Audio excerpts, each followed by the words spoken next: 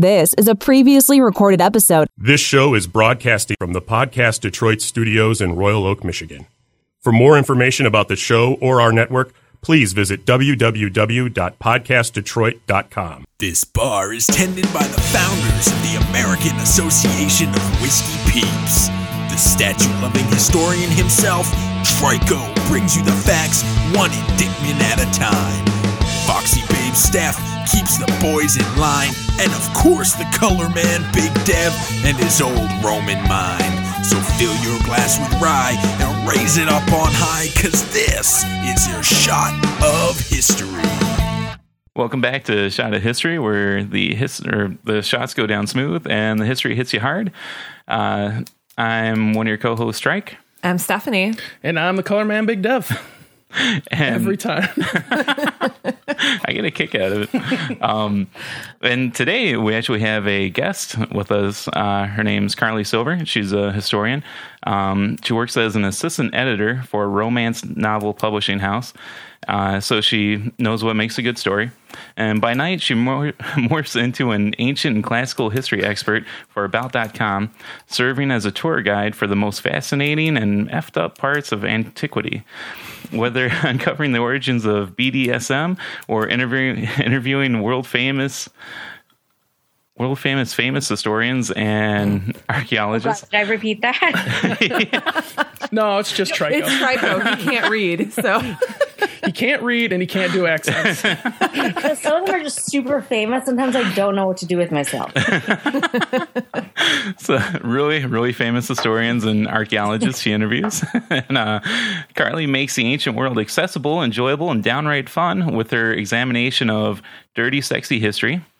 You can follow her on Twitter at Carly A. Silver, or read her latest investigations into antiquity at ancienthistory.about.com or historybuff.com. Welcome to the show, Carly. Thanks so much for having me, guys. I'm really excited to be chatting with you. I love what you're doing, and I'm excited to talk all weird things ancient. Sweet. Awesome. So are we. I'm super excited because it was really funny when I was trying to come up with that bio. I wasn't sure, like, well, what do I say about myself? How do I talk myself up? Because I mean, I think that I'm pretty cool, but like, I also realized that, you know, not everyone nerds out over the same things that I nerd out over. So I was trying to think like what is like a good kind of brand tag? And I figured like dirty, sexy history sounds fun. And it's true because I really kind of like get my jollies writing about the weird, funny stuff that basically is like ancient tabloids. Awesome. That is pretty sweet. That's like right up our alley. Yeah. Cleopatra in a rug. Yep, there we go. Yes, and I love that. I loved that podcast. I thought that the laundry basket thing was really fun, and I did not know that. And it's going to make me look at doing my laundry. I'm never going to look at doing my laundry the same way again. Awesome.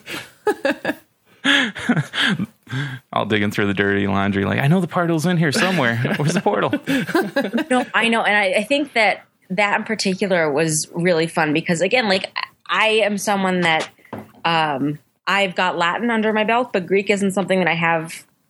I don't speak or never worked on ancient Greek in particular. So that's something that another, like, you know, those kinds of words can be, whether in Greek or Latin, can be translated so many different ways that it's interesting to think about. You know, I don't know, rugs seem sexier than laundry to me. It absolutely is sexier. Depends on whose laundry, I guess. That's true. I mean, but think about it. Like, in terms of just, like, dirty stuff, where would you... I mean, although, think how many people, you know, step on rugs. Although the rugs really wouldn't have been on the floor in the ancient world. They probably might have been on wall hangings, depending where you were. But probably, I think us stepping on rugs is more of a modern luxury as I look at like my IKEA carpet. Awesome. Yeah, somebody's just walking down the hallway and Clea's out again. Carpet 3 from the entrance is missing. Have you guys have seen the Cleopatra, the Elizabeth Taylor Richard Burton movie, right? Oh my God, yes. It's been a while, but yeah. I know. I rewatched it maybe like a couple months ago, and it's so cringeworthy. It's kind of just like it's one of those things that you can't tell if it's so good it's bad or it's so bad it's good. And it's not even like from a historical perspective. I felt that it was so uncomfortable. It was just like, why?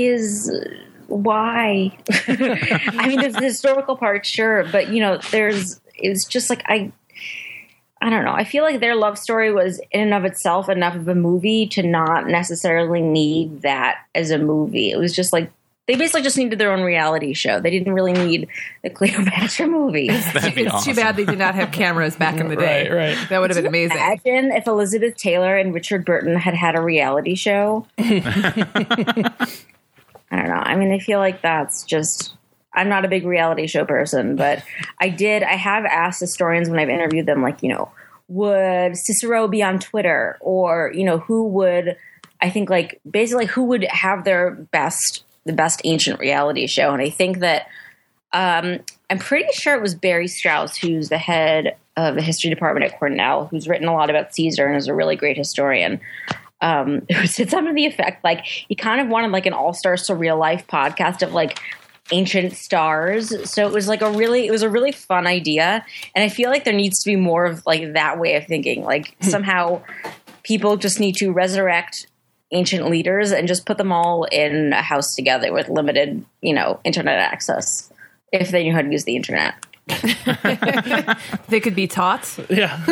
Well, you know what? I figured if they're so good at waging war, they could probably pick it up pretty fast. Exactly. Yeah. You mean I can communicate with millions of people in one go? Sign me up. Mm-hmm. So I actually found the list that Barry had sent me. I had spoken to him, was it last year, about he wrote this great book called The Death of Caesar, the story of history's most famous assassination for Simon & Schuster, which was a really interesting book and a look into the conspiracy itself, not just Caesar. So I think I had asked him about, like, was it like the real Republicans of ancient Rome or seizing the Caesars or something like that? And he said something along the lines of House of Dice, or reality show in which the winner gets to rule an empire, but only after taking calculated risks that knock off the other contestants, which I thought was a brilliant idea, and kind of like that new show was like American Grit, but with ancient leaders and death, which is kind of a much more entertaining way to do it. That's way awesome. More entertaining. It's like Ancient Conquerors, but someone dies. And I mean, like, as long as like no one like currently living is hurt. I mean, they're already dead, so maybe it's just like zombies, but like briefly resurrected for the purpose of to kill him again. Yeah. What's my motivation? Well, you're gonna die. I mean, it's like, again, really, again.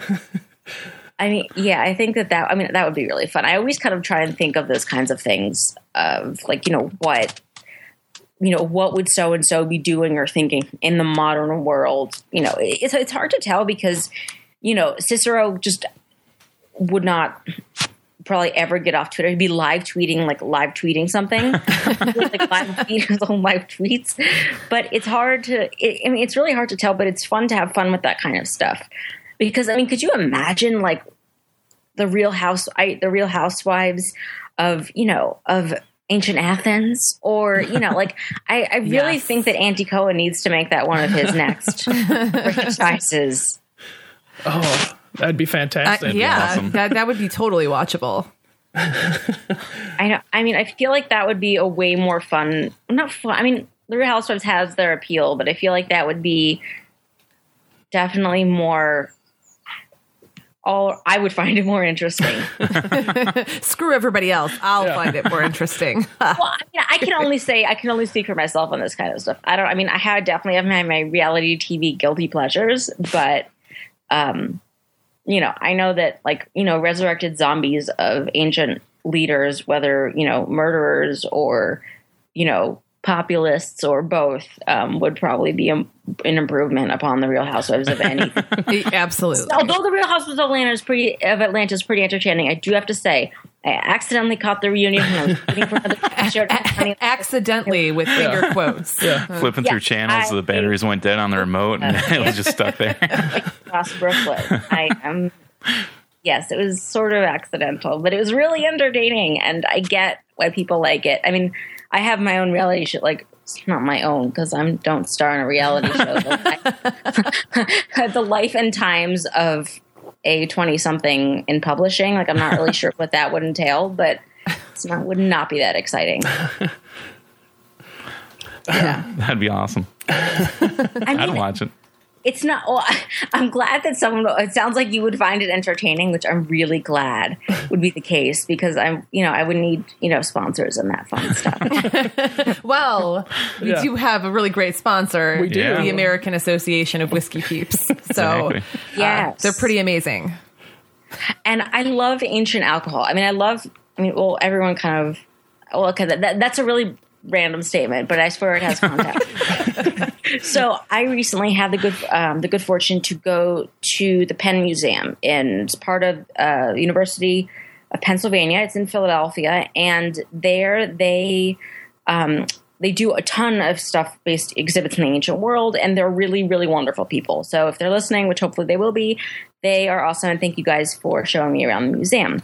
One of the exhibits that they have going on now is about King Midas, and there was this amazing ancient tomb, more than 150 feet high. It's called a tumulus, which is basically just like a giant hill that's artificially made, kind of like a tell in it's the same thing as a tell in the Middle East. That's basically just like mounds of dirt, whether of a habitation or artificially basically just built up for monumentality purposes. This giant tomb, this like one big chamber that was under 150 feet of dirt, basically.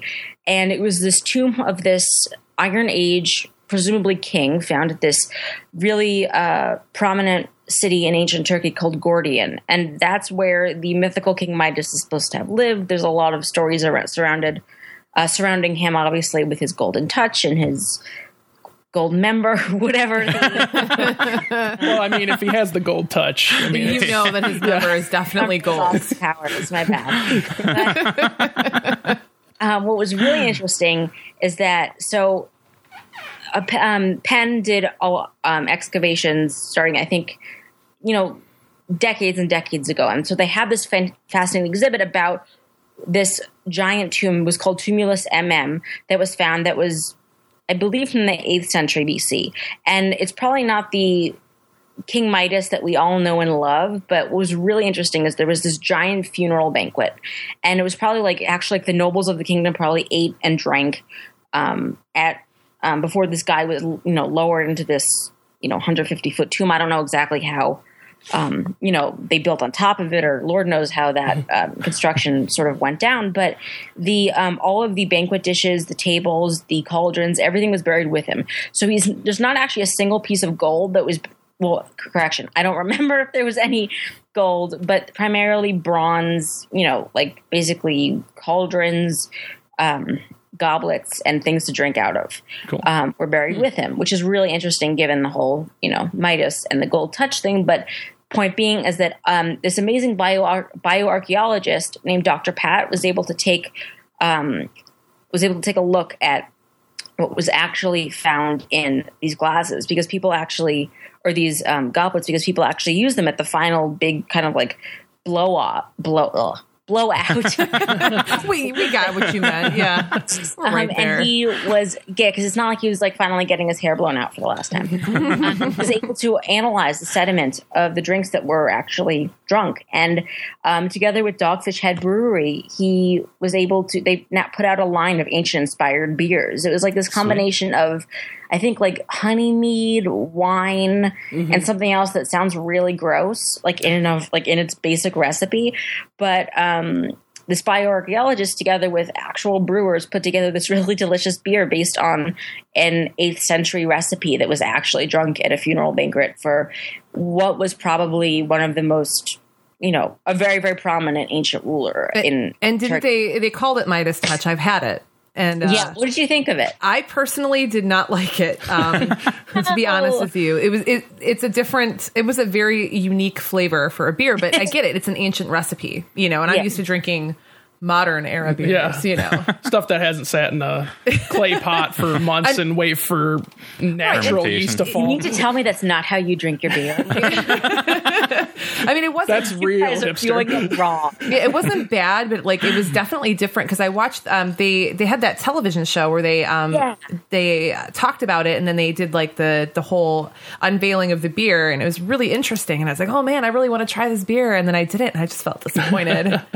But every now and There's again, been a couple of cases of that where they've like taken and scraped ancient yeast off of pots and used that yeast and bred a strain that they made beer out of, and that's not super uncommon. But I haven't heard of this Doghead Fish Brewery doing the Midas Dogfish Head. Yeah, which in and of itself is a really interesting image because which end is the fit?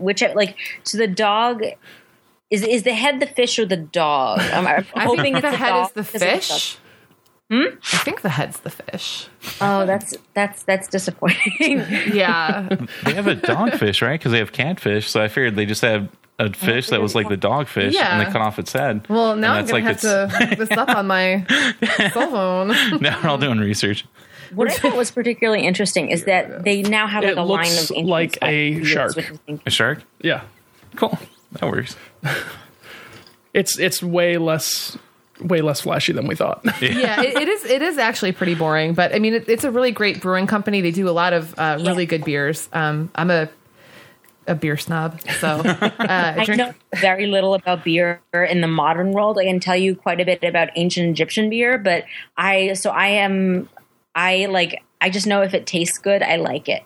Well, there you go. That is all that matters. But so I always like try and listen when people like you guys who obviously know what you're talking about when it comes to beer and spirits. What are you trying to say?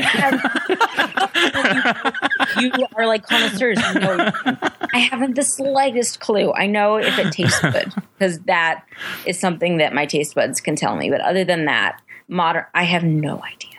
I always just refer to Dev. I'm like, Dev, what should I drink? Tell me what to drink. I don't know. What is like the go-to shot of history? Is it just like straight up shot? I know you guys are big whiskey fans. Is there like a go-to brew, if you will? Pretty much whatever I find in my cabinet, I guess. Yeah. Well, I mean, Dev always brings over stuff for gin and tonics, and he's got his he's like a his professional Bullet rye. It's like a portable mini bar that he carries with him to the show. I was going to bring something fancy, but I got sick, so I'm just drinking Crown Royal whiskey, and you're drinking Southern Comfort. Yeah. Well, I had a little thing of Fireball. So I'm like, hell yeah, Fireball, because I'm drinking like hard root beer. So I'm like, this is going to taste good. And then I found some Southern Comfort in my cabinet, in the liquor cabinet, and I'm like, there's no expiration date, so it's still sealed. It's still sealed. Yeah. So it's got to be good. So you know what? Whenever there's not an expiration date on something, that's just like a hug from the world. I mean, awesome. You know what? Because I mean, I can tell you, like living in New York, everything is so ridiculously expensive. If you're listening to me, housing department, I love the city, but it's insane. But so one thing that I did recently that was really fun is I like looking sort of at the ancient equivalents of stuff that or historical equivalents of stuff that we do today. So I was ordering takeout from Seamless, and I was thinking to myself, well, was there ancient takeout? And I was like, this is basically how I start writing articles, because I write as the ancient and classical history expert for About.com, but then I also write a lot of articles for this great new website called History Buff that's really up and coming, and they're wonderful. Sweet. And so this is how a lot of my thought processes are. Like, what if this was in the ancient world? What would we do with it? Or what did people do with stuff like this?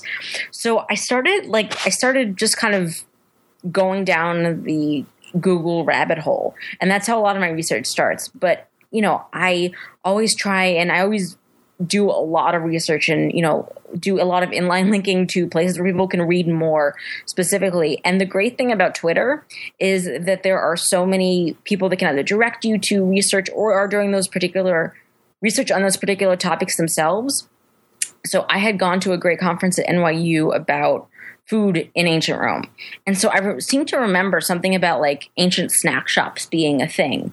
And so I took notes because I'm a giant nerd, and I took notes, and I remembered, like, I started to sort of put all these puzzle pieces together. And I reached out to some historians and said, like, hey, do you have pictures of this? And it ended up coming together to be a really fun article. And anyone interested in hearing about the origins of ancient takeout? Yeah. Absolutely. Yeah. Awesome. So in Rome in particular, people lived in like, imagine New York City apartments, but like, think like, 1900s and like slums and really bad. I mean, it was bad. There were some studies on like ancient so, like, hygiene. Detroit. Yeah, like when people dump their feces out the window, So and Detroit. yeah, those kind of ancient homes are my favorite. There's like feces flinging, and there's, like ancient graffiti, which I would love to get into in a second, because those kinds of like, I think the poets Marshall and Juvenal are places like where they talk about that, like basically like watch out and make sure you look up because there's going to be a shit storm, a legit shit storm, stuff blowing out the window. I don't know that looking up is really the best advice. Just like watch out, because you have to make sure, because there is stuff coming down. So people in Rome in particular, because it grew over the 7 hills, and there are more than 7 hills, but over time the only place as today, the only place to go was up. And so people lived in apartment blocks called insulae, and insula is the Latin word for islands. So they were really just crammed together in like, think like tenement, but like as bad as it gets. There really wasn't enough room for people, let alone basic kitchens. So again, like, the higher you go up, and you were talking multi-story, not like 20 stories, but, maybe like 5, impressive. So, the higher, and everything was a walk up. And so, the higher you went up, the cheaper the apartments would be, but the less room you'd actually have for people or kitchen space. And the last thing you want in a flimsy, tenement where, chances are they'd be vigiles if technical Latin, because you print the V is pronounced as a W, but the vigiles, who were basically like police / firefighters, aren't going to be coming to every building. They're not like the firefighters were, everyone's kind of appointed, or they're doing their jobs really. There were vigiles for every kind of area, but we're only so many. So the last thing you'd want to be doing in a flimsy, not fire safe apartment, high up, would be cooking with a stove. Not to mention you really have no room, and you probably have a lot of people crammed to each room. So out of this sort of really, I guess, anti-stove culture, which is not a really good term, but this is where the hot plate came from. Yeah, no offense to like the stove industry, but 2,000 years ago there wasn't any room for stoves. As I'm looking around, like there's barely room for my stove. So people would have to go out and buy prepared food. So you'd either go out and eat it at like a local snack bar, which was called a capanna or a taberna, and you'd bring it home. So there was this really fast, especially in Pompeii and Herculaneum, there were a lot of really amazing examples of tabernae that survive. And they have this really characteristic, sort of like, just looks like a bar, this characteristic L shape that survived, and there were storage jars, and there's still some residue in the storage jars. Of course, in Pompeii, there's a lot more of this kind of stuff because it was preserved. And they sold everything from, like foodstuffs. There were indoor food markets. There were street hawkers, but we don't really have evidence of that because no one left stuff behind. And are some indications that there were basically like snack shop chains, like ancient Chipotle. Awesome. And it's so interesting because they all sort of had the similar L-shaped bar that is really, really common throughout a lot of cities, and in particular was found a lot in Italy. But it's like the local watering hole. So you go there after work. They might be on like the first floor of your apartment building because, if the landlords are renting out the first floor, they want the business and what's going to be, most easily accessible to people. It's going to be what's on the first floor. So they want what's going to be making the most money to be on the first floor. So, you'd probably pick up your dinner or, grab a glass of wine before you went home after work at this local snack shop. So it's like having a Starbucks in the basement of your building, except wine and more fun. And there were basically like walk-up counters, and there were big, storage jars. You could get dried goods. You kind of get anything. And there's some evidence of writing menus on the wall. Although that is, that it depends where, which source you're reading. But, people, there's a really great note at this one bar in Pompeii about someone drew a cartoon about a love triangle, and someone at another bar just basically wrote, I screwed the barmaid. And I was like, yes, So it's a very long-winded way of saying like that all of this kind of, like pub culture that's was like one might think is more of a modern thing was completely present in the ancient world. Awesome. Wow. People have always needed to get drunk. I mean, there's always been a need for it. So, and to eat awesome foods that you don't have to cook. Right. So, I know, and it makes me feel so much better about looking at my takeout bill because, I mean, although in theory I do have a stove, like there's I'm not the only person throughout history that has not wanted to cook. And if I want to order on Seamless because someone can, and I want to, tip them generously and everything, like I just, look at the Romans and think, when on Seamless, do as the Romans did. There you go. Awesome. It's a very weird way of looking at things, but I try and, I mean, maybe it's more just me trying to justify me. It makes you feel better about what you've just done. So does. Absolutely. Whatever makes you feel better, just do it. Yeah. I mean, and then, I love, ancient graffiti, which, most of it is, a lot of it is just beyond dirty. And again, Pompeii is a really wonderful source for this kind of stuff. There's Brian Harvey from Pompeiana.org, which is it's a really good site. This is all things Pompeii, has compiled this amazing list of graffiti. And it's one of my favorite things to talk about when I, if I give a talk or I have this lecture series that I've given at this local, sort of like the Learning Annex, but cooler and more fun, called the Brooklyn Brainery, that I give a talk called Game of Thongs on like everything sexy in the ancient world. And I always talk about like ancient porn, ancient graffiti, and it's really fun because people just basically like saying like, I fucked the barmaid, and it's like, it's wonderful. I can see that being popular. Yeah. Yes, and especially because, I mean, there are explicit drawings, there's also like really like it's just so weird, like there's there's the image, I think was Augustus said something, or was supposed to have said something like, I found Rome a city of, I think it was brick, and I left it a city of marble. Well, as Mary Beard points out in her book SPQR, that really wasn't the case. He did add some marble stuff here and there, but the Rome that we really think of as being marble is a product of, the later centuries. And, so that kind of austere image of Rome is something that I think got, with the occasional, the people in power were scandalous and they had sex. But, Rome itself was a city of virtuous people. Not at all. It was just the poor people were having sex too. People were just as horrible as people can be today. I mean, I guess I feel like there's this really, the popular image of Rome is this very austere image. And for me, I kind of just like I love poking holes in that, be like, no, look, they're actually really just, there's sex everywhere. I never thought that Rome was like, I really thought that Rome was kind of dirty and See, I like the way you think. Yeah, I've never had that picture of Rome. A guy on the corner that'd be like, "Hey kid, I'll carve you up a real sexy lady here. It's gonna take about 6 weeks." And now you think like back to when we had dial up and kids are like, "Oh, it's gonna take 5 minutes to download this porn." There's actually, I forget which statue. There's a really great Greek statue. It's one of the Venuses. I can't remember which one, of course, but basically there's an implication that it was so beautiful that this guy hid out in the sanctuary and anally raped the statue because it was such a gorgeous.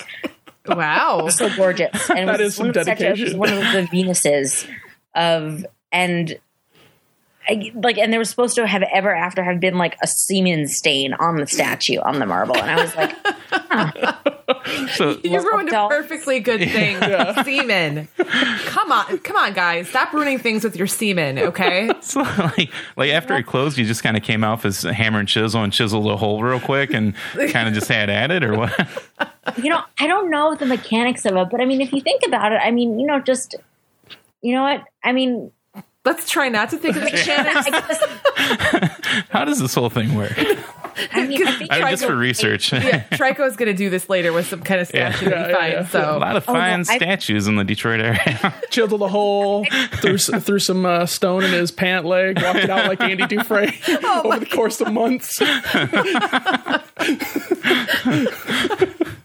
I'm gonna fuck that statue. it's like that was a legend, but you know, I mean, I figure, you know,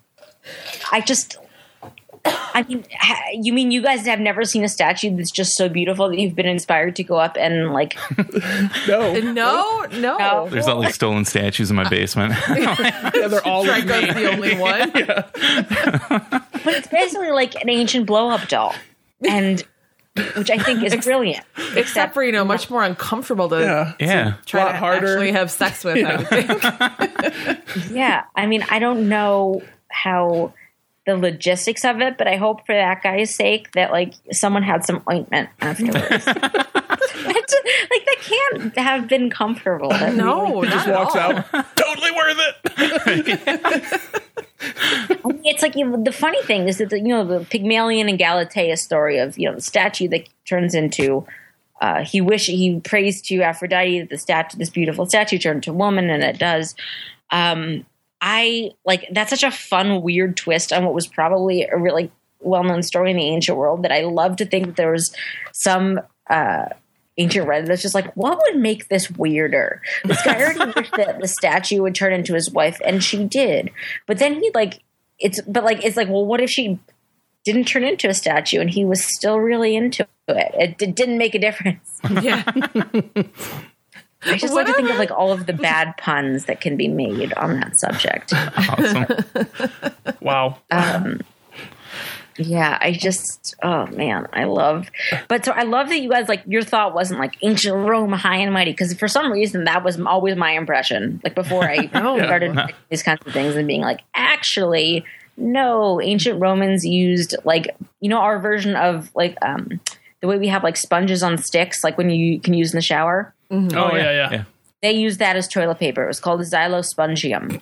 And it was occasionally disinfected by using vinegar, but occasionally, once a year. And there's a great Seneca, the philosopher and playwright Seneca. There's a great just passage that he has where he's contemplating the best way for a guy to commit suicide, because that's what you do when you're a philosopher, you talk about that of course so this act and I had he mentions that one example of a German gladiator choking himself to death by using one of these sponge sticks, not to mention that hygiene or what. I mean, I guess like if that's where you're at, it's not your primary concern. If you're gonna kill yourself, you don't care if you have shit on your face. You're just like, well, I'm either gonna suffocate to death or I'm gonna die of some weird infection. Because I figured even if the guy didn't choke himself to death, there's something that would have like a super bad case of pink eye that just took him out, like pink throat. Oh God. I mean, but there isn't a ton of evidence beyond like a couple, mentions. And if you ever look for these kinds of things, we know that they existed, but, and actually Caroline Lawrence, who's a really wonderful writer, and she writes, she's a British historical fiction writer who writes stories set in ancient Rome for kids and young adults. And I only wish that she had been writing stuff when I was a kid, because I would have read everything she ever wrote.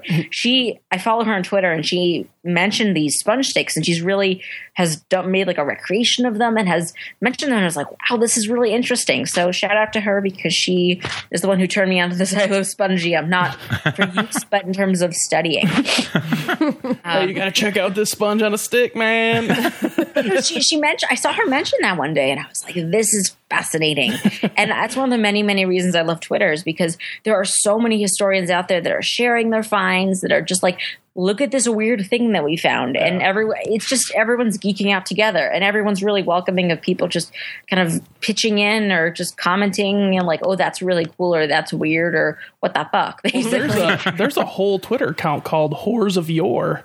It's all about. Are you kidding me? No, it's like it's a Twitter account of just just like old school whores, like Victorian era and like on back. Yeah, Wow. it's great. It's awesome. funny. I need to get on that. Yeah. I think Like we have a right new show now. topic. That is amazing. Thank you, and I'm going to follow that. Like, I love that kind of stuff. It's just like you didn't. I mean, that kind of. I mean, I am particularly really passionate about. I went to Barnard, which is the women's college at Columbia University. So there's Columbia's before Columbia was allowed women, and there was Barnard, which is the female equivalent, and then even after they went co-ed, Barnard still exists as a separate institution within the larger Columbia umbrella. So Barnard is like fiercely feminist, and so and as am I, and I think that one of the things that I really got from studying there was a desire to let the women of the past tell their stories. And I think that so often, there can just kind of be like, oh, there are horrors, but like, well, what, I love to think about, try and research these women, what their lives might have been like, as much as we can let them, as much information as there is on their lives as possible, and just kind of letting that speak for itself. It's tough because the sources that we have that were written about them were written by aristocratic, white men, and these in most of these Greek sources. So how much of reliable information we're gonna get about them is really gonna be next to none. But I think that but you add archaeology and a lot of good research and historical fiction writing as well has been done on bringing their lives to the fore, and I think that that's a lot of fun to imagine, to let them emerge. And I think that whether it's, courtesans or queens or whomever, I love, kind of allowing women of the past to emerge from obscurity. And I think that I find that kind of stuff a lot of fun. Yeah. Yeah. That's it's a very, very interesting rabbit hole to go down. It's a completely different rabbit hole from like the, dirty, sexy stuff. And that's like, it's like a complete 180 because that's like, actual people versus just like toilet paper. It's completely different and meant to be completely different, by the way. I don't, lump those in the same category. I just, I find in completely different reasons, find them both really interesting. And there have been a lot of, I think that there have been a lot of, whether ancient queens or, just women's stories that I've, will write articles about. And I think really resonate with people, whether it's some of my favorite. So, there's been a lot, you when you think of queens in the ancient world or powerful women, who do you guys think of? Probably, like Cleopatra. Obviously, Cleopatra. Queen Elizabeth. Yeah, Queen Elizabeth. Nefertiti, probably. Yeah. Or Hatshepsut. Hatshepsut, yeah. Yeah, exactly. Probably her over Nefertiti because she was like a full-on pharaoh. She was awesome. Yeah, she was awesome. So probably I'd say those are like the three big ones, I guess. Yeah. And that kind of includes a lot of the different cultures. Yeah. Mm-hmm. Definitely. And I think that those are, a lot of people know a bit about those women, but they don't know that there are a lot of other additional women. And then in a lot of, whether, we don't have as much information about them or they weren't as kind of like flashy as some of the big ones, whose stories, whether haven't been told because they're not, a lot of times it's, whether their monuments have been knocked down or they're, the sources that we have don't really tell as much about them. I love kind of, taking the untold stories or stories that, maybe only get like, an occasional article, and just kind of trying to retell them. So, and I find it fascinating. So in particular, we look at sources, most of the history that we have is, the primary sources would have been written by, elite white males. So we're not going to necessarily get a lot about, queens of, different backgrounds of color, of different, interest, of different, there are of interest to us, except, these writers may have seen them as like, weird curiosities. So one of my favorite examples is there is evidence that in ancient Nubia to the south of Egypt, where Egypt, had as basically a colony for centuries, where they mined a lot of their gold, that was kind of considered like the kind of barbarian southern end of Egypt, there was a flourishing culture, especially at the site of Meroe in ancient Egypt, ancient Nubia, and they had their own pyramids, and there was definitely a lot of cultural exchange. But the Egyptians kind of just, thought of it as like their ugly stepsister, basically, and so they don't get their own, they don't get a lot of credit because they're now in modern archaeology. There's been a lot more work done in the Sudan and those areas. On these ancient sites, but they're absolutely incredible. And the kings and queens that ruled there in their own right are fascinating, regardless of the Egyptians. And again, that kind of Western skewing, Caucasian perspective the emphasis has been on the sort of, Egyptian pharaoh that has been co-opted into the Western narrative. But there were these amazing queens called the Candaces, which I don't know how the exact pronunciation is. It's spelled like Candace, but with K's. And there were these amazing, in the last couple centuries prior to, I hate saying the birth of Christ, but all right, fine. Jesus, I'll give you a shout. Just say it. Sure. BC, there were these fabulous warrior queens that were supposed to have, they're mentioned in Acts, they're mentioned in, maybe fighting with Alexander the Great. And, they don't get a lot of, they get a short shrift. And, I had heard of them briefly, but I remember sort of, again, coming across like a reference in passing, being like, wow, these women sound incredible. Let me learn more about them. So I dove down my history rabbit hole and just wound up like falling in love with these people. I want movies to be made about them. I would love to read historical fiction novels, set in their society at Meroe. And, they were probably, long members of a long line of independent African queens. And I think that it's important to acknowledge, I think that archaeologists more and more are, looking at stuff just beyond the immediate, Greece, Rome, and then, people in centuries past have, would co-opt Egypt into that. But we forget that Egypt is in Africa and is, part of, much larger cultural exchange, not just in the Mediterranean and beyond, but, on the continent of Africa itself. And I think that, and when I say we, I don't necessarily just mean us, I mean society and our history and archaeology, that there's, the cultural exchange goes a lot of different ways. Because we talk about, Egyptian expeditions to Punt and to different areas and into the Mediterranean, but there's also, looking, Punt was, which, Hatshepsut sent out an expedition to this fabled land that no one really knows where it is, but, basically it's like the El Dorado of the ancient world. And it may have been in Africa, it may have been in Arabia, but I personally find it more interesting, the idea that it is in Africa and that, there's this really fabulous queen that is shown as basically having like rolls and rolls of fat. She kind of looks like a bulldog and she hot. So hot. If you Google the Queen of Punt, it's spelled like Punt with the football.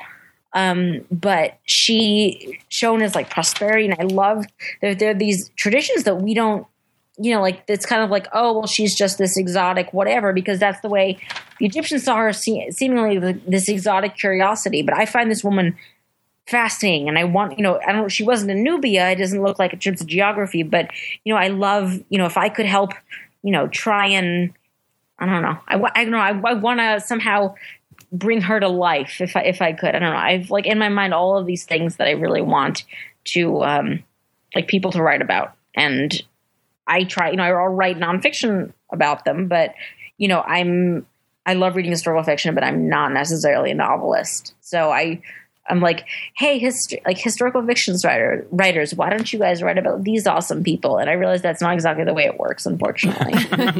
Well, you can always send suggestions, I'm sure. Oh, I do. I try and influence people all the time. And I'm really, really long-winded way of saying that, but I find these particular women fascinating. And, there's even a story that, I believe her name is Amana Renas, who's one of the queens of Meroe in Nubia, routed the Romans who were in Roman Egypt at the time. Well, it actually wasn't quite, correction. It was like kind of the end of the Ptolemaic era, early Augustan era. And she was called Queen of the Ethiopians by the historian Strabo, a masculine woman who had lost an eye. And it's really interesting that, That's pretty hardcore. It's like, she's a woman, but she's a warrior. So it means that she can't, all of these implications that we think about today, which are so interesting, but she's described, another historian describes her as basically going north and kind of almost kicking out the Roman official who was in the area. And eventually, unfortunately for her, it didn't work out. The Roman guy who was there kind of said like, well, they pushed her back south, but we don't hear about these kinds of, kick-ass women often enough, I think. And I would love to hear more and more about them. And like they have their own pyramids. They have these gorgeous temples, again, centuries and centuries worth of stuff that, history that they don't have enough representation, I think, in the modern historical narrative, and I would love to see more. So I try. Hint. And take historical fiction writers or like general, historians. And there's been a lot of work done on them in, the past century, and I think that they're definitely more in the archaeological narrative than they were at one point. But I think that, I try and not translate, but bring stuff that is super obscure and only I would seemingly care about to make it accessible and interesting in a way. And I think that there's definitely that hunger for for knowledge about powerful women of different backgrounds is, you can see by, just looking, at all of the, amazing women across the world today that, were trying to bring their stories to light, whether from different parts of the world. There were, they're not the only extraordinary women from their respective backgrounds. There were women like them in antiquity, whether warriors, whether poetesses, whether queens, whether, but for a whole variety of reasons, we don't necessarily have their stories. And I think that it's important for historians to acknowledge that and bring those women from all different backgrounds to the fore, so we can realize there in every different part of the world, there are long traditions of strong, powerful, intelligent women. Yeah, definitely. Yes, that's the Barnard in me kind of coming out. It's basically like the feminist flat. Sorry, someone's like, a little. I feel super, super strong about this kind of stuff, and I think that I don't know. I want to see like these Candaceas, these ancient queens of Nubia, basically be their own superheroes. Like that would be a Marvel movie I would go see. Could you imagine a one-eyed ancient queen basically kicking Roman ass? That would be that would be an amazing movie. That would be awesome. I think we would all buy a ticket. Yeah. She's like, I still got one good eye. Let's do this. Just goes to war. That's about it. She had was a Monorenas. She was, even after her, kind of like a Hatshepsut, even after her husband died, she took power for herself. It wasn't, there was a long tradition of strong women in, not just in Egypt, but again, in other areas in neighboring Nubia. And I think that, I just find it fascinating. I love that stuff. Yeah. Yeah, that'd be awesome. I'm especially digging the one-eyed warrior queen, because especially if she's missing like if her left eye was damaged, then the Roman ambassador guy always got to do is stay on her left side, and he won't see her. I'm picturing this Marvel comedy. He's into this and the statues. This is where Trico's at right now. One-eyed women and statues. All of the statues only have one eye. Yeah. And there's this great story that the Roman prefect of Egypt attacked her fortress and took a lot of prisoners, but she didn't care. She basically she cared, I'm sure, but she attacked the Roman garrison with thousands and thousands of men, regardless. She was, again, there's a tradition of strong, courageous queens in Africa. And there's a great quote that she negotiated. She was eventually defeated by the Roman official, and this particular queen's name was Amana-Renas. But she negotiated with Augustus, and the quote says, "The ambassadors obtained all that they desired, and Caesar even remitted the tribute which he had imposed." So they came to a treaty, and even though she was defeated, she got everything she wanted out of her treaty, and she didn't have to pay him any tribute, which is pretty extraordinary when you think about it. Exactly. I like how Rome kind of spins it like, oh, yeah, we got what we wanted. They probably got their asses kicked, but they're like, well, we got what we wanted, so everything's cool. We got ours. And if you think about it, there's only, this is the source that we're getting. The sources that we're getting these from are Roman sources. I mean, there's the archaeological evidence, but these particular narratives are Roman. So if you think about, if that's what they're saying and that's like what they're grudgingly admitting to, can you only imagine what the other side would have to say, right? And what the actual truth is. Exactly. And I'm not saying those that, little Nancy boys, we kicked their ass. And I think there's I love also the idea that they have their own pyramids, and they have just really incredibly fascinating traditions in Nubia, that while there are definite similarities and there's definite hybridization with and incorporation with Egyptian culture, and you see Egyptian gods worshipped in Nubia, there are incredibly vibrant, independent traditions that are really just awesome. And there was great flourishing of art and culture, all through those centuries. That was, they coexisted with, late Ptolemaic Egypt in particular, in the case of these final queens of Meroe. And it's really interesting. There's basically a piece of like fan fiction about Alexander the Great's life called the Alexander Romance, which is really fun. And it was from the first couple centuries AD. And there's a character in it that we don't know which queen it would have been based on. Probably whichever queen was alive at Alexander's time, but her name is inside it. She's called the Candice of Meroe, so the Queen of Meroe. And she basically talks to Alexander one-on-one, and she adopts him as her third child. And it's interesting because it's clearly some sort of, justification of a seizing power in Northern Africa. But it's so interesting that, centuries after, the queens of Meroe, their rule may have continued into this time period, but their legacy lived on even in the context of Alexander the Great. And it's interesting that the way that they continue to be interpreted, she's negotiating with Alexander as a monarch worthy, one-on-one, not, as a subordinate, but even as a mother figure, in a way that really it's extraordinary. You think about it, you don't, is on his level in a way that you don't see. And again, it's another, I think, a cultural memory of some kick-ass women that that are pretty kick-ass. I mean, I really kind of like you think I've said kick-ass enough? Kick-ass? No, definitely not. Say it a few more times. It's a new drinking game for this episode. Yes. Every time somebody says kick-ass, you have to have a drink. Yeah. Done.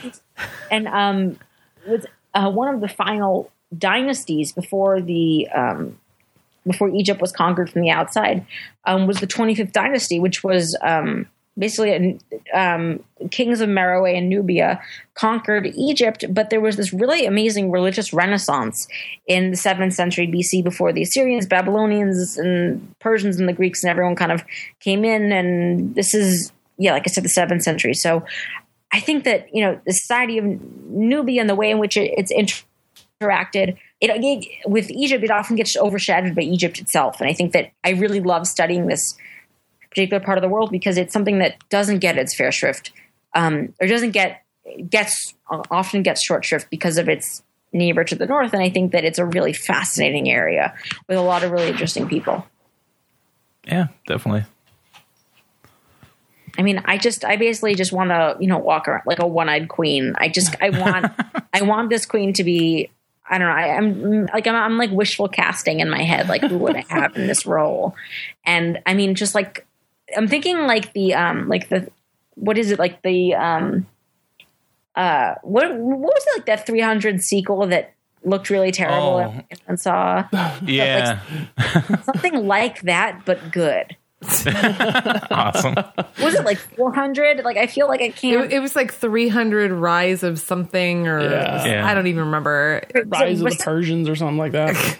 Oh no, Rise of the Silver Surfer was the Fantastic Four. That's something entirely different. It is, but that's fine. It was fun. It is also terrible. Yeah, it's also a bad movie, so we're good. Okay, because that's but like something like that where it's kind of just basically like, just again, warrior queens there's so many. So I love writing about those kinds of women because I find them really interesting.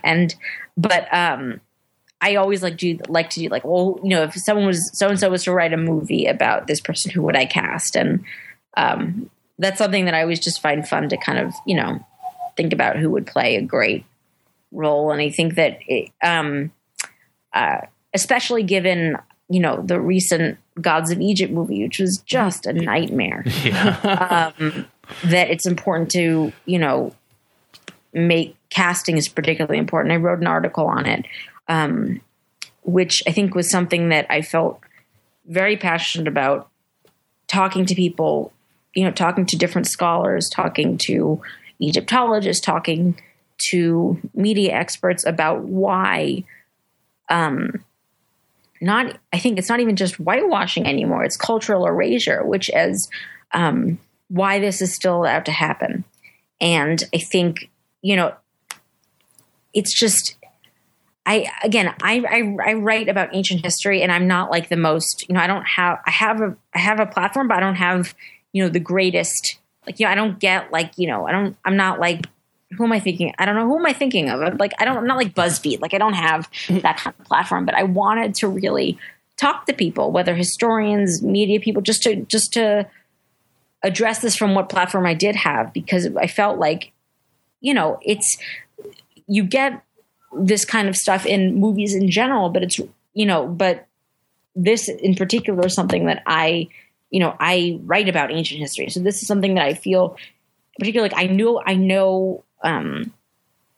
you know, like I knew the basic mythology that it was based on. And first of all, it's not like based on a specific myth. Lord knows there are plenty of things they could have based it on. But, you know, it was just the casting choices. I mean, it was just whitewashed beyond belief. And there's no reason for that to be happening, especially in today's world. And so I talked to everyone from Zaki Hawass, who's probably the most famous Egyptologist in the world, who I did an interview with, who's a very, very nice guy, to film scholars, to media experts, to, you know, why is it that Hollywood will not cast diverse actors in these kinds of stories? And it's really just, you know, I don't think I was like reinventing the wheel anyway, because I think a lot of people wrote really great essays about this particular topic. Yeah. And I wasn't, and I definitely tried to link to all of those, but I just tried to look at it from, you know, interviewing, bringing in some archaeologists, bringing in some film scholars, trying to get a lot of different awesome academics' perspectives, because I just wanted to bang my head against the wall. And I, you know, like why couldn't, it's just, there are 1,000 degrees of Mm-hmm. Exactly. I've written articles about the whitewashing of Hollywood as well. And it's a very frustrating thing. And there is no reason for it. Hollywood they just do what they want, and then people keep spending their money, and that's why they keep doing it. Mm-hmm. So they're still making money. They don't care. That's essentially what it is. And it's abhorrent. And I think that something that was particularly important to me in terms of the quotes, because again, I know that how disgusted I was in particular, but I also wanted to see, you know, how did other, you know, I wanted to let the experts on the topic speak for themselves, because they, you know, they, you know, are, you know, experts on these topics for a reason. And I think that there was, you know, hold on one second. Monica White Nadunu, who was incredibly helpful. She's a professor at Tufts in the Department of Drama and Dance, was a particularly helpful source when I was, you know, putting all this together. And there was she said something in particular that really resonated with me. She said, it's more than cultural appropriation. It's erasure. It erases the fact that people of color have populated and sustained major civilizations outside of white or Western influence. It misleads people into thinking such civilizations are not possible outside the influence of white people. And I was just taking that chunk of a quote from what she had said to me. I think that's so important for us to just to recognize the fact that the way in which, by telling these narratives, even if, Hollywood needs to pay attention, because it's not just, we're going to cast, it's not just a casting decision. It's a choice of the way they misrepresent and try to rewrite a narrative that isn't theirs.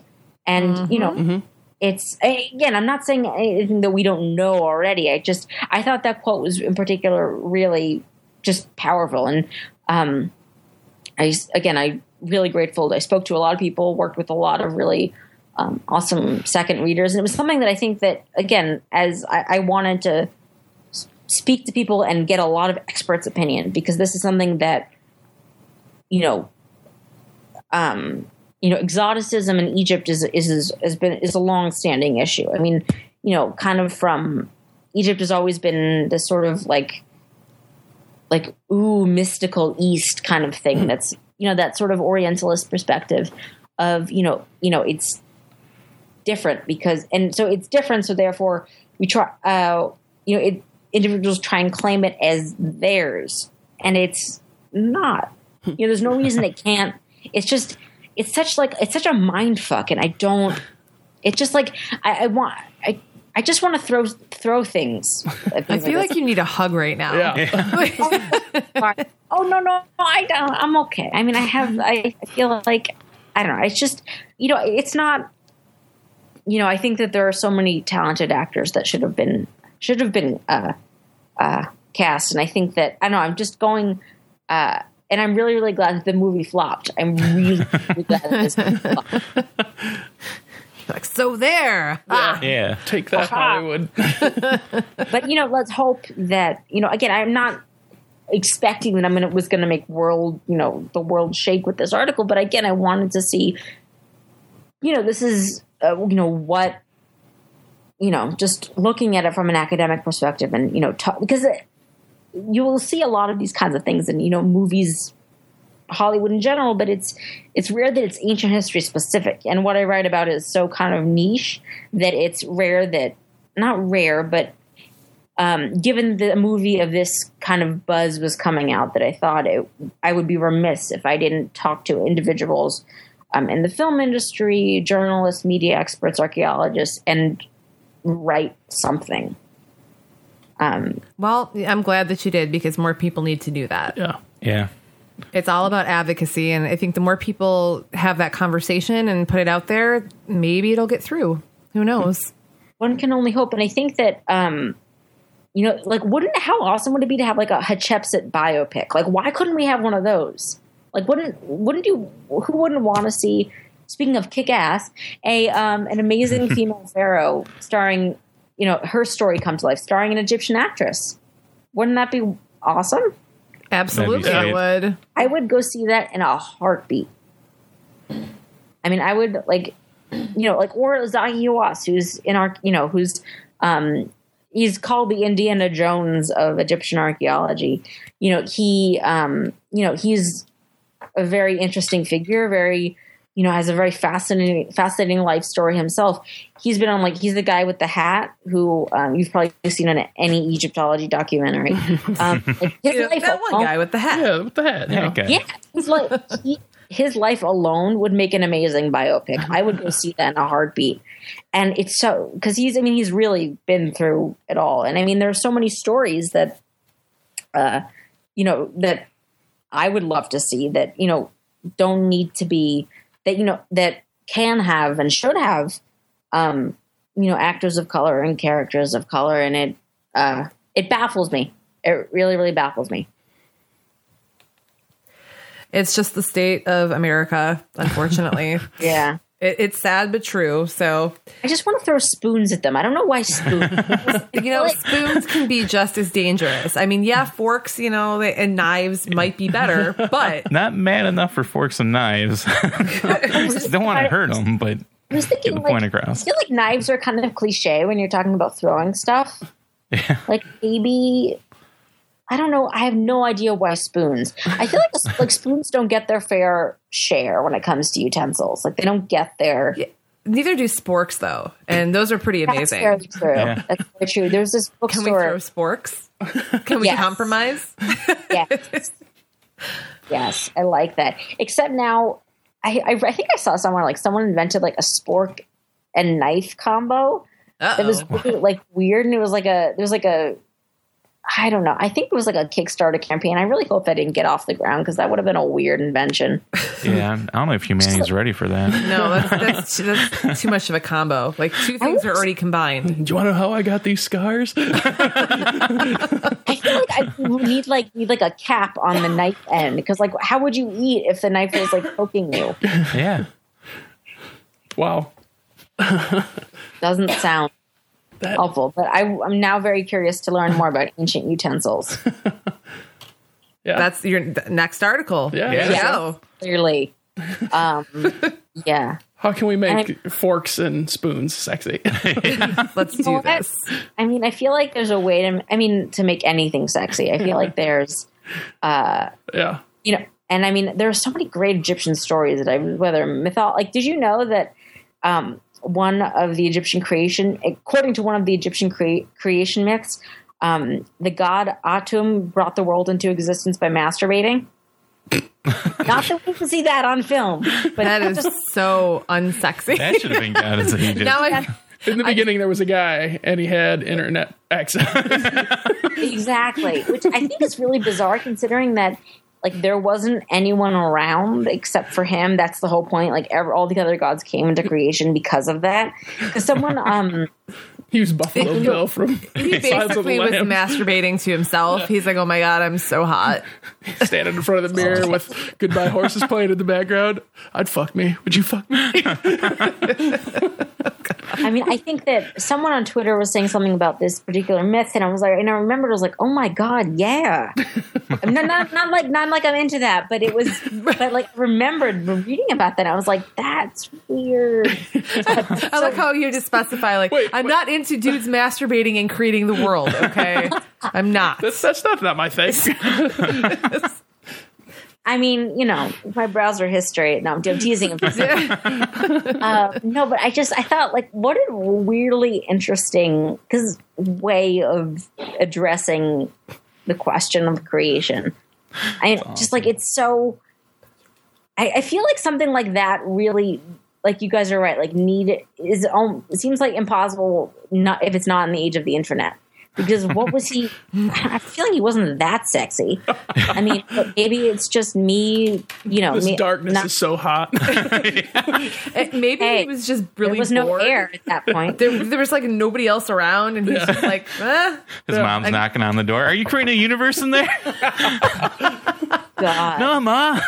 I told you not to bother me while my door's shut.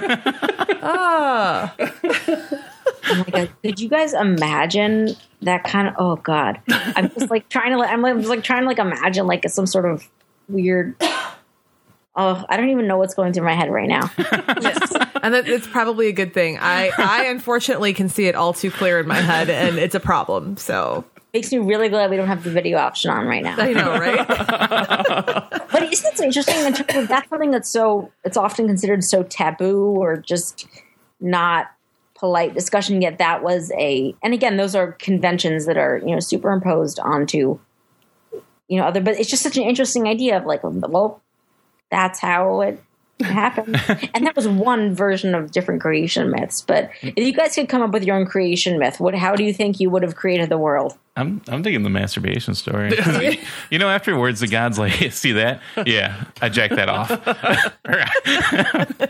My jack off. That was just by Tuesday. See that? I couldn't get to sleep one night, created that. I would like to imagine that I am not made out of semen, so I'm not going to go with that one. Well, I mean, technically, You have one chromosome from that. I mean, let's be real. I like the idea that I'm made out of stardust, like way better.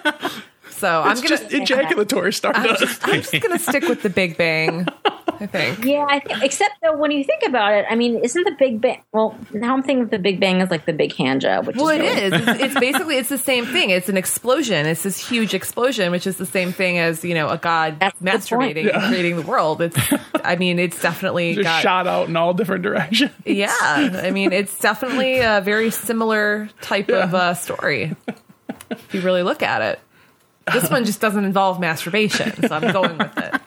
that's true. Oh, there's Although- always masturbation Always. involved. Oh gosh, or statues that are being molested in this case. yes. Trico's laughing because he's like, yeah. Yeah. I just wonder how many universes I've flushed down the toilet. Oh my god. Somewhere there's a whole galaxy. In the galaxy, far, far away down in the sewers. Little did we know, the multiverse was actually all Trico's doing. Oh my goodness. Well, I can't think of a better way to end the show. Yeah. I mean, Yeah. end it with a bang, right? We covered it all. Flying poop, masturbation, sex with statues. Yeah, One-eyed Yeah. warrior women. yeah. Yeah, one-eye warrior women. Sexual Yeah, all the innuendo. things that I Yeah. want to see in fiction, and then penises, which is clearly the best way to end anything. Oh, yeah. Yes. Just, you can't go further than that. I always no. end my night with a penis. Always. Good Whoa. enough? Trico, we got to talk. Does your wife know about this?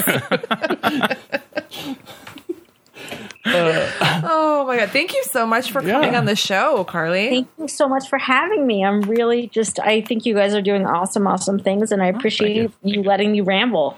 No, absolutely. Anytime.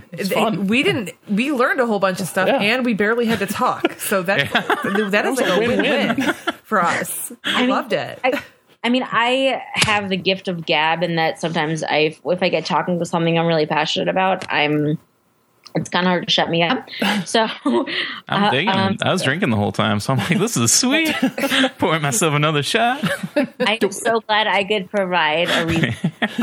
That is my pièce de resistance. Awesome. That is what I'm going to say. I provided a reason. There you go.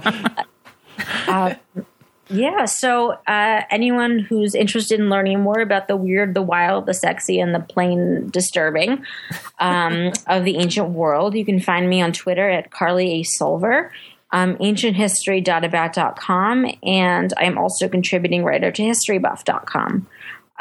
Coming up on Tuesday, this is for New Yorkers, but if anyone from New York is listening on Tuesday, I'm going to be dishing about the weird world of the lost city of Atlantis Awesome. at Society for the Advancement for Social Studies, which is going to be really fun. We're doing an urban legends special, and I'm going to be a speaker. And then at the Brooklyn Brainerd, which is that great spot that I mentioned earlier, at the end of April, I'm going to be doing my Game of Thongs lecture. So you want to learn more about penises and Pompeian graffiti and basically all uncomfortable things that make you uncomfortable when you're around your parents. But not when you're sitting next to a stranger. You guys are like high-fiving over it. You're like, yeah, that's awesome. Yeah, or Roman porn, or just things that are full of sex. That is also going to be, I think that's the last Wednesday in April, and that's also going to be in New York. Cool. Nice. Awesome. We need to get to New York. I know, right? Yeah, We're check missing this out on out. some things. Yeah. Yeah. Yeah, there are some pretty awesome things here, but I also love traveling to just see all of the wonderful things. Yeah. Well, there's not a lot of wonderful things in this area, but if you ever make it over this way. Clearly, Shelby Township is the place to come Yeah. if you are coming to Michigan, not Detroit. Hey, look, if I'm in the area, I will definitely. Well, of course, I have to look you guys up. Yeah. But it looks like you guys are the whiskey capital of Michigan. We are We now. are. Yeah. We've officially made it so. Officially, unofficially. Yes. We've officially made it so, but it's not necessarily the truth. We live in a bubble. Yeah. It's like us in one other town in competition. Some town up in the UP is like, wait a minute, we're the whiskey capital. I'm trying to think what I would, or where I live. I don't know what would be the capital of. It's just It's nice. I don't know. Deli sandwiches. Capital of deli sandwiches. Yeah, they got a lot of good food in New York. Yeah. No, that's true. We do. I mean, I think New York would be like the capital of overpriced, undersized real estate. Awesome. Yes, I would agree with that. I mean, yeah, it's, oh God. I mean, I love it here, but it's, yeah, they have, yeah. There's really no way to know. just no. There's no way to, unless like you're, you know, in finance or something like that. There's really no way to do this well. Yeah. Or to make the New York existence easy, just because Like, my bed's in the bathtub. I have a closet, and that's where I have to put like my desk and like all my. We've Murphy'd everything. There's a Murphy bed. There's a Murphy desk. There's a Murphy stove. just like into the wall. No, I mean that's pretty sort of. Yeah, kind of. Sort of. I'm looking around because yeah, kind of. I store most of, like, I store things in my oven. Obviously, it's not on, but I store things in my oven. I have, like, again, it's kind of like you just have to, like, there's nowhere to go but up because the space in terms of length is taken up. So it's really just like, what can I pile on top of something else so that it hopefully will not fall? It's like a really awesome game of Jenga. Yes. This is a particularly weird thing, but I love corgis. I swear this is not really relevant, but so I always like joke that like I want enough corgis to stack them like Jenga blocks. Oh, that would be really cute. That would be ridiculous, except I don't want anyone to fall. I just want to hug them all. So you only really want like 6 corgis. Yeah. Otherwise that's, can't, like their dogs are a super big commitment and all that stuff. They're just really fun. I mean, they're little like chicken nuggets with legs. They're wonderful. Awesome. That's fantastic. Very true. Cool. Anything else you want to plug? I think I'm good. I think I plugged what's pluggable for the moment. Yeah. Awesome. About to say, I'm trying to think of. Again, I'm Carly A. Silver, CarlyASilver on Twitter. Tweet me about anything weird history wise. If you have any questions about like or anything that you think would make a good article topic, or like, hey, what happened to this person, or like why did Caesar divorce his second wife? I can tell you that. Also, I can tell you all of Caesar's sordid secrets, which I feel like is a really good name for a really bad, like, Caesar's ancient sordid secrets. Yeah, no, I like it. That's a whole podcast series. Yeah. Yes. Like, I mean, there are so many, like, he was some rumors had him as Brutus's secret love father. Like, he was actually, Brutus was actually his son, but that's another story. That's a whole other thing. Yeah. Mind blown. Caesar Part 2 coming in. Yeah, well, yeah. There's so much more Caesar. All right. Well, thanks again for having me, guys. I really appreciate it. Oh, thanks for coming on. a lot Yeah, of thank fun. you so much. All right. Well, until our next episode. Yeah, Trike. Do you I'm guys? Stephanie, I'm Dev. and you are. Oh, I'm Carly. I'm sorry. That's okay. You're not It's all used to right. it. Yeah. Yes, last time I checked, I'm pretty sure I'm myself. Yeah. Good. Awesome.